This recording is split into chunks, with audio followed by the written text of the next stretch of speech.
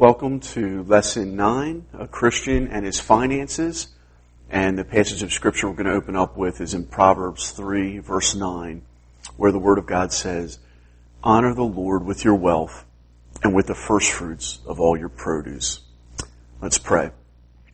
Thank you, God, so much for this opportunity to look at this topic, and I pray that you would strengthen our faith as we look through it, and that our love for you and our commitment to you and your use of us would just go on increasing, that we would be used for your glory while we live on this earth. And we're so thankful that you died on the cross for our sins, and though you were rich, for our sakes you became poor to make us rich and make us rich spiritually, to forgive us of our sins. And Lord, you call us into a life of generosity, Lord, that we would be used of you to provide for your church and to provide for the needs of your saints and to provide, Lord God, for the advance of the gospel to the lost. We just thank you so much for all this in Jesus' name. Amen. Well, the biblical view of money and possessions is that God owns everything. When people honestly acquire money and possessions, they receive a gift from God to be managed to His glory. God is man's provider. It's a liberating truth for all who trust in Him. He's Jehovah Jireh, our provider. That's what His name means. He's going to provide for His people. This view requires the godly use of money to provide for the necessities of life for oneself, family, church, and those who are poor because of circumstances beyond their control. The first sign of a believer's use of money under the authority of God is giving money away with no expectation of getting anything in return.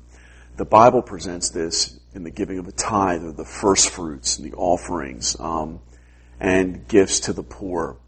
And we saw in that Proverbs 3, verse 9 passage, and you see this all throughout the Old Testament. You see just this principle brought forth where we are called to honor the Lord with our wealth and with the first fruits of all your produce. We give to God of our first fruits, not of kind of what's left over, and I think that's such an important principle just with our lives, with our time, with our money, just that we give God our very best and our very first.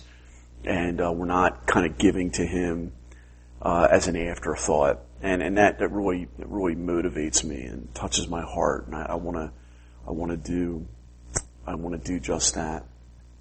Responsibly assigning money to meet the necessities of life, to provide for God's work, and to help the poor requires careful planning and expenditure of money. Let's move to the first point here. God owns everything. He provides the world and all that is in it as a lavish gift to mankind. He provides for the world and all that is in it as a lavish gift to mankind. The first scripture there, Psalm 50, verse 12, "For the world is mine and all that is in it." It's just a beautiful principle that God owns everything. The world is His and all that is in it. And in Psalm 8, 3 and 7, "When I consider your heavens, the work of your fingers, the moon and the stars, which you have set in place, what is man that you're mindful of him? The Son of Man that you care for him?" Just that God is mindful of us. And that's very important to always know. He knows the inning and the score with our finances and what we need, and He always provides for everything that we need. Matthew 6 is a beautiful passage of Scripture where the Word just says, "Therefore I tell you, do not worry about your life," Jesus says, "what you will eat or drink, or about your body, what you will wear. Is not life more important than food, and the body more important than clothes? Look at the birds of the air. They do not sow or reap or store away in barns, and yet your heavenly Father feeds them. Are you not much more valuable than they? So do not worry, saying, what shall we eat, or what shall we drink, or what shall we wear? For the pagans run after all these things, and your heavenly Father knows that you need them. But seek first His kingdom and His righteousness, and all these things will be given to you as well. Seek first His kingdom and His righteousness, and all these things will be given to you as well. Again, there you see that first fruits principle, or just that, giving God the very first of who you are in your heart, and to seek Him first and His kingdom and His righteousness. Point 2. Man is responsible to use money and possessions to the glory of God. He's called to be a worker. You see this in 2 Thessalonians 3, 6 and 10. In the name of the Lord Jesus Christ, we command you, brothers, to keep away from every brother who is idle and does not live according to the teaching you received from us. For even when we are with you, we gave you this rule: if a man will not work, he shall not eat. You just see this principle here of being hard workers so that we can provide for ourselves but also be a blessing to others. So being a worker is a very important principle. B, he's called to be a giver. Luke 6:38, give and it will be given to you. A good measure, pressed down, shaken together, and running over will be poured into your lap. For with the measure you use, it will be measured to you. In that passage there in Mark 12:41 through 44, it talks about Jesus actually sitting down opposite the place where the offerings were put and watch the crowd putting their money into the temple treasury. It's just a very, very powerful reality that Jesus did that. And many rich people threw in large amounts, but a poor widow came and put in 2 very small copper coins worth only a fraction of a penny. Calling His disciples to Him, Jesus said, I tell you the truth, this poor widow has put more into the treasury than all the others. They all gave out of their wealth, but she, out of her poverty, put in everything, all she had to live on. And Jesus just commended her as an example to His disciples, to us all. And I'm just so thankful. I can't wait to meet that widow when we get to heaven. Just her faith and trusting the Lord, and her generosity and her example as a giver. Point 3, the sinful use of money profanes God's name and can result in causing others to suffer. A, materialism. It stems from seeing money and possessions as life-giving. One, it results in greed, the love of money and possessions, and we really have to be on guard about that. You look at 1 Timothy 6 through 10. But godliness with contentment is great gain, for we brought nothing into the world and we can take nothing out of it. But if we have food and clothing, we will be content with that. People who want to get rich fall into temptation and a trap and into many foolish and harmful desires that plunge men into ruin and destruction. For the love of money is the root of all kinds of evil. Some people, eager for money, have wandered from the faith and pierced themselves with many griefs. And so you see there in that passage, some people eager for money. And you see just earlier in the passage, people who want to get rich. There's just this driving ambition in their life to acquire wealth and acquire possessions and to get rich. And that desire can dominate your life. You can serve that like a false god. And in another passage, she said you cannot serve both God and money.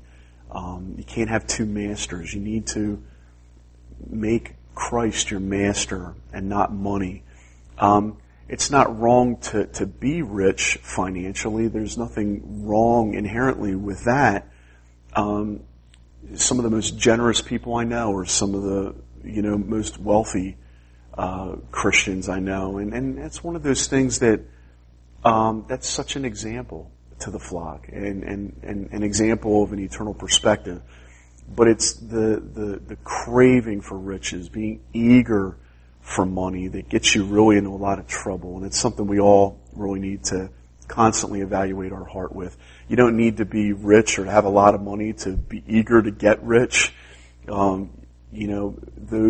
who aren't as wealthy or as rich, and that would describe the vast majority of us can want to be rich and can fall into the trap of pursuing money and possessions as our God just as much as somebody who has a lot of money already The poor can fall into this temptation. It's about wanting to get rich or being eager for money.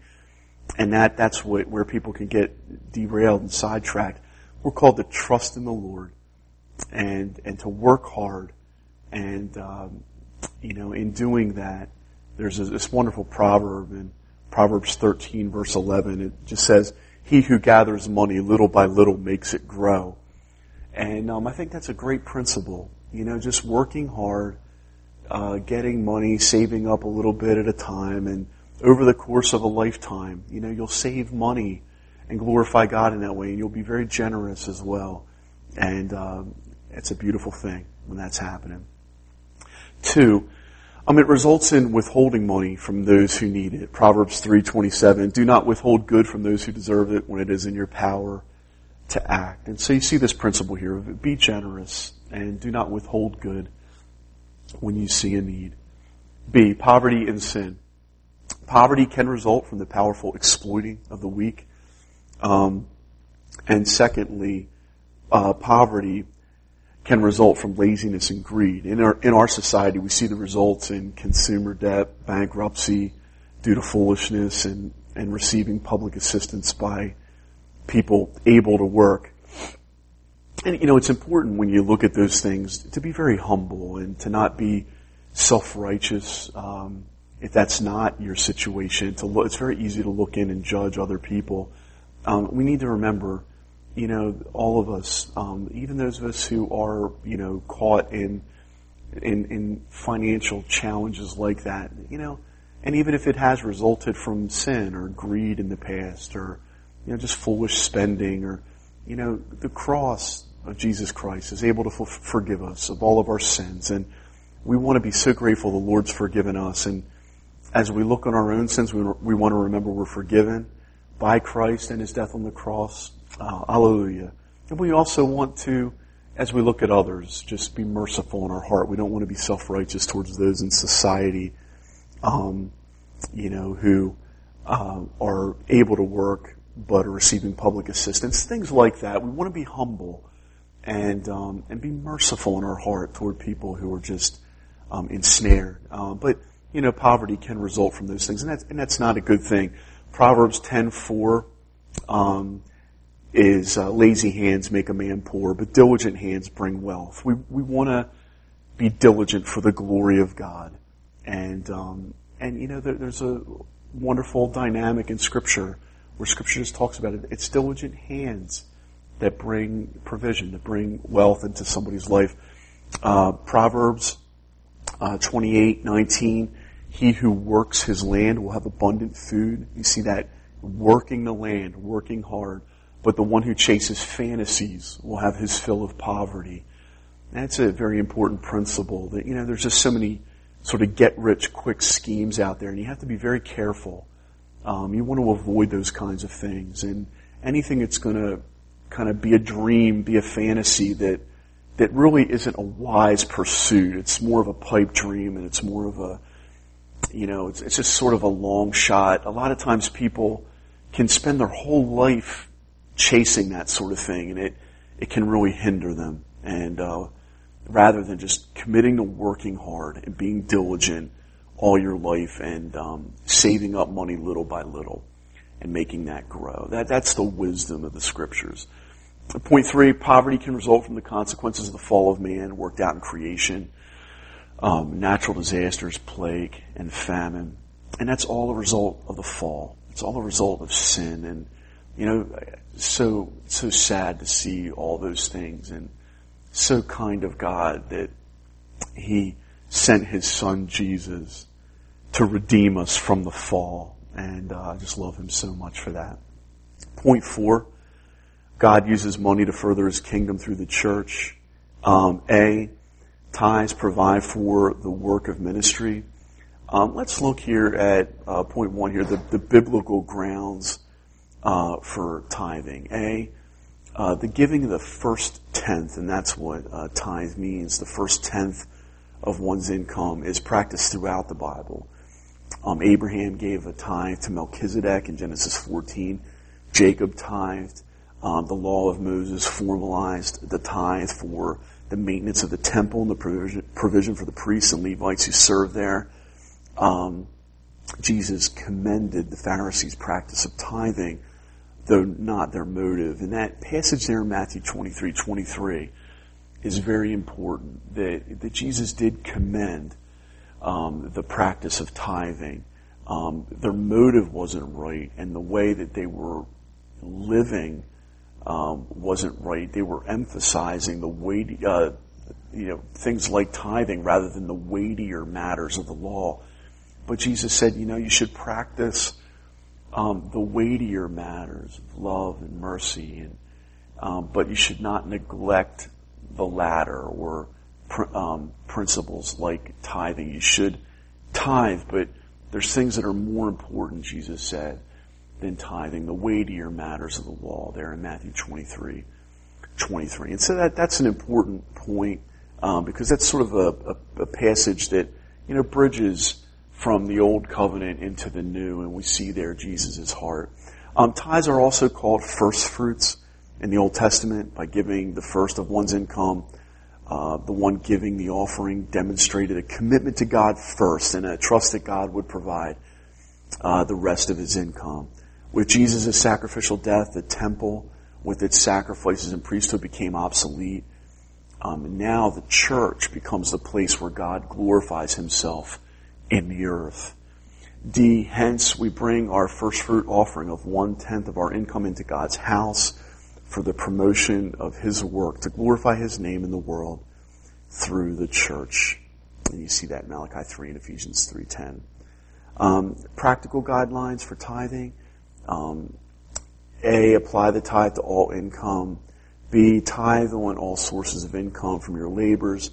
C, give the tithe to the storehouse. That principle there in Malachi 3 of giving your tenth or giving your tithe to the storehouse is a principle that God's people were to bring the whole tithe into the storehouse or to the temple, and then the temple and God's people would then together collectively as a whole, as the storehouse, gathered all of the first fruits, then it would be distributed out from there. That's an important point. Give the tithe to the storehouse where God has placed you to worship and to receive care and training, i.e. your church. There's a principle there that's an important one in relation to, just biblical wisdom into how we should focus our giving, and a lot of times there's just so many opportunities to give and so many good causes to give to. But in terms of our tithe, we're called to give our tithe to the storehouse, which we really believe the principle in Scripture there is speaking toward the temple, toward in the New Testament, the local church where from the local church, great good can be done as God's people are provided for and the work of the ministry is provided for. D, give tithes in the same frequency in which you receive your income. Those are just good wisdom principles. B, offerings provide for church planting, specific ministries, church buildings, and care for the deserving poor. You see that in Acts chapter 4 when there were no needy persons among them because God's people were just so filled with the Spirit. They were giving so generously that they were laying their money down at the apostles' feet, and the money was distributed to anyone as he had need. It's such a beautiful thing. In Proverbs 14:21, he who despises his neighbor's sins, but blessed is he who is kind to the needy. And in Galatians 2:10, all they asked was that we should continue to remember the poor. The very thing I was eager to do, Paul says. And, there's offerings that are gathered, like the offering in Acts for the Jerusalem offering, where Paul gathered an offering from all the Gentile churches to then go and take to the Jewish churches, like the church in Jerusalem, to just express solidarity in the gospel of Jesus Christ from Gentile to Jew, Jew to Gentile. And that was a very beautiful thing, but it was a special offering collected, and things like that are wonderful. And it provided for the needs for those in Judea and Jerusalem who were going through a famine at that time. And those are just wonderful stories in Scripture of God's people not only giving their tithes but also giving their offerings Point 5, using money to provide for self and family, to give to the church, and to help the deserving poor requires a plan informed by Scripture and executed by faith. A budget is simply a plan to ensure that God can be glorified through all the ways that He intends us to use our money. Without a plan, we usually end up neglecting giving. It's just so true, because we end up spending everything and we have nothing left over. And it's just because we're kind of, living in the moment rather than sort of planning out how we're going to use our money and being disciplined with how we use our money. That can be really hard, and hard to kind of get in the habit of if you haven't been doing that. We've had a course here in the church that we've run with Dave Ramsey, where we have talked about, financial planning. And if you need any help with how to develop a budget, we have many men and women who are skilled in that in our church. And just ask us about that. We'd love to put you into contact if that's an area you kind of want to grow in.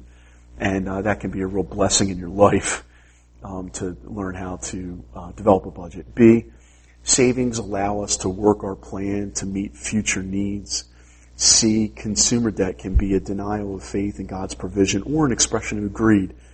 Regardless of the motive for consumer debt, the Bible depicts it as unwise because it can result in our becoming controlled by our lender. And the biblical principle there is in Proverbs 22:7. The rich rule over the poor, and the borrower is a servant or a slave to the lender. And so you really are enslaved when you're in debt, to the lender, and it really hinders you from really being able to be generous and to use your money in ways that are free. And that's an important reason to consider just doing all you can to get out of debt. And it's important to note then as well that God doesn't love you any more or any less whether you're in debt or whether you're not in debt. All of our sins, past, present, and future, are completely forgiven by the blood of Christ. And it's a good thing to work to get out of debt. It really is. But if you are struggling with debt, I want to let you know and remind you that you're accepted by God on the merits of Jesus Christ, and not because of anything that you do or that you don't do. And that's really important. There's just grace covering you, and we want you to just be reminded of that. Point 6, God teaches us not only to give away our money, but also to do it out of generosity and with joy. God, it says in 1 Corinthians 9:7, God loves a cheerful giver. We want to give generously. We want to give very joyfully as well. Here's a few other thoughts about giving and the church. I mentioned this a little bit earlier, but this really kind of captures a lot. Firstly, remember that Jesus commended the practice of tithing in Matthew 23:23. Woe to you, scribes and Pharisees, hypocrites! For you tithe mint and dill and cumin and have neglected the weightier matters of the law, justice and mercy and faithfulness. These you ought to have done without neglecting the others. So he's saying, these you ought to have done, the weightier matters of the law, justice and mercy and faithfulness, without neglecting the others. The tithing of the mint and the dill and the cumin and what they were doing there. Jesus doesn't say that was wrong. No, they were doing it, and it was honoring God. They were obeying God there. They just need to obey God in the weightier matters of the law also. And so, you see him commending the impoverished widow for giving her 2 small coins when it was all she had to live on. That we looked at that passage a little bit earlier, and that's a really beautiful thing, her generosity, and we want to really follow her example. B, there are some Christians who don't believe in tithing, but in, quote, grace giving, and that comes primarily from 2 Corinthians 8.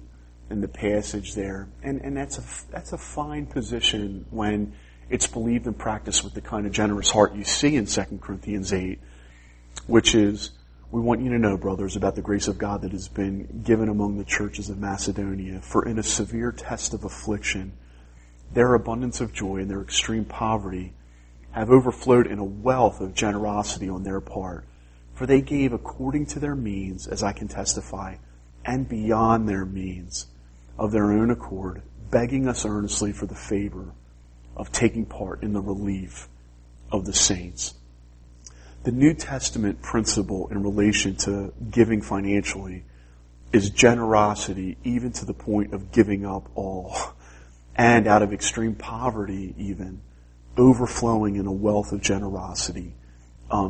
Grace giving should never be held as an excuse to give less.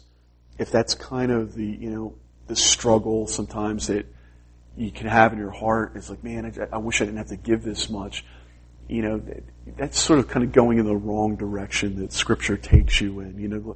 We can all kind of struggle at times with recognizing, wow, that money that I'm giving, if I keep it, it's a good amount that I could use for myself. And looking at that, and there's, we all can wrestle with things like that, but we don't want to kind of develop an entrenched position where we're thinking, well, I don't really want to give a whole lot and build our theology, build our doctrine around that. And a lot of times greed can inform even our positions on these things rather than Holy Scripture and a generous heart.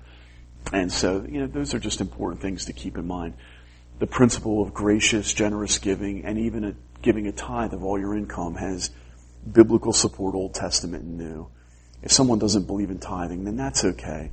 But they still should hold on to the principle of generous giving, even beyond their means when called upon by God, in order to display the character of Christ, who though he was rich, as it says in 2 Corinthians 8, for our sakes he became poor. And it's a beautiful thing. C, God has designed that the advance of his gospel be provided for through the generous giving of his people. Part of embracing the cost of the Christian life is being willing to sell all we have, like Jesus said to the rich young ruler, and to submit our finances to the Lord on a regular basis and steward them well for eternal purposes. That is part of what it means to embrace the path of Jesus, who did not have a place to lay his head. And, we look at the sacrifice and the sacrificial life of Jesus. We look at the cost of the cross, that he was rich, up in heaven with God. He was rich. He entered into a life of poverty, and he became poor. He humbled himself and became obedient to death, even death on a cross, in order to save us and bring us to God. And we want to have that same type of heart in following Jesus. To sacrifice our time, and to give God the very best of who we are, and not the leftovers in life. And that includes our finances. And I want to close here by just saying with point D, and I want all of you who are joining the church to know this, because it's not always obvious when you talk about these things in relation to church life. Our church, we are not about money. We're about Jesus. When we talk about money at our church, we want you to know that. And we will. We'll need to talk about money matters at times, just because those things are important, and money is important to the mission of the gospel and to its advance. It's not unspiritual or sinful to talk about money, and it's not, a church isn't inherently motivated by greed and being money hungry when it's talking about money. It's when we're talking about the gospel going forth to the ends of the earth, you need to talk money. And that's not a carnal sort of thing. It's a very spiritual thing. And, it's important, though, to note, after having said all that we're not about the money. We're about Jesus. We're about him getting glory. We're about his fame and his word spreading to this local area and to the ends of the earth.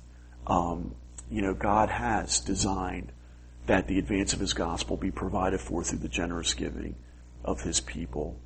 And, it's a wonderful thing when a local church is giving generously, because it causes that church to be like a beautiful reservoir where just streams can flow out from it into many different directions for mission to bring the life-giving, living water of Jesus Christ to many people locally and to the world. And I just want to thank you so much in advance just for your heart for Jesus and all the money you've probably already given and are going to continue to give to our mission.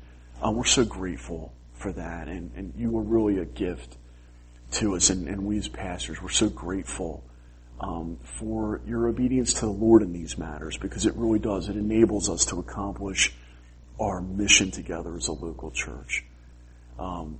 We really love you, saints, and we're so grateful for all that God provides for us through you.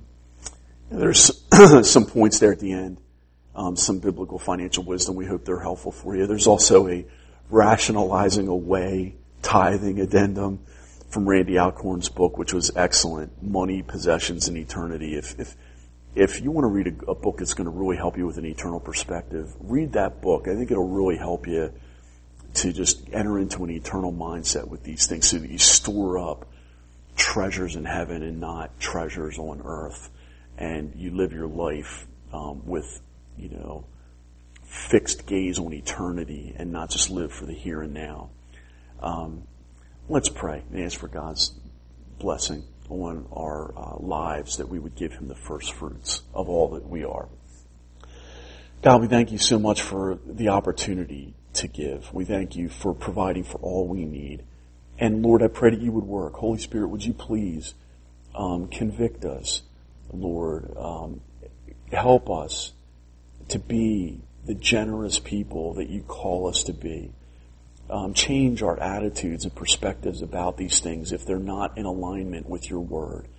And help us to go forth, Lord, with great joy and with great excitement with how you're going to use us. And how you're going to use us with our time and our gifts and our talents, our abilities. But Lord, also how you're going to use us with our money to advance your gospel. We're so excited about the advance of the gospel into this area here and also to the ends of the earth. And we want to be used of you. Thank you so much for, though you were rich, for our sakes you became poor to make us rich with salvation. We love you, Jesus, and we love your gospel cause. We want to give our all. We want to give our first fruits. We want to seek first your kingdom and your righteousness, knowing that you're going to provide for all of our needs as we do. We love you. In Jesus' name, amen.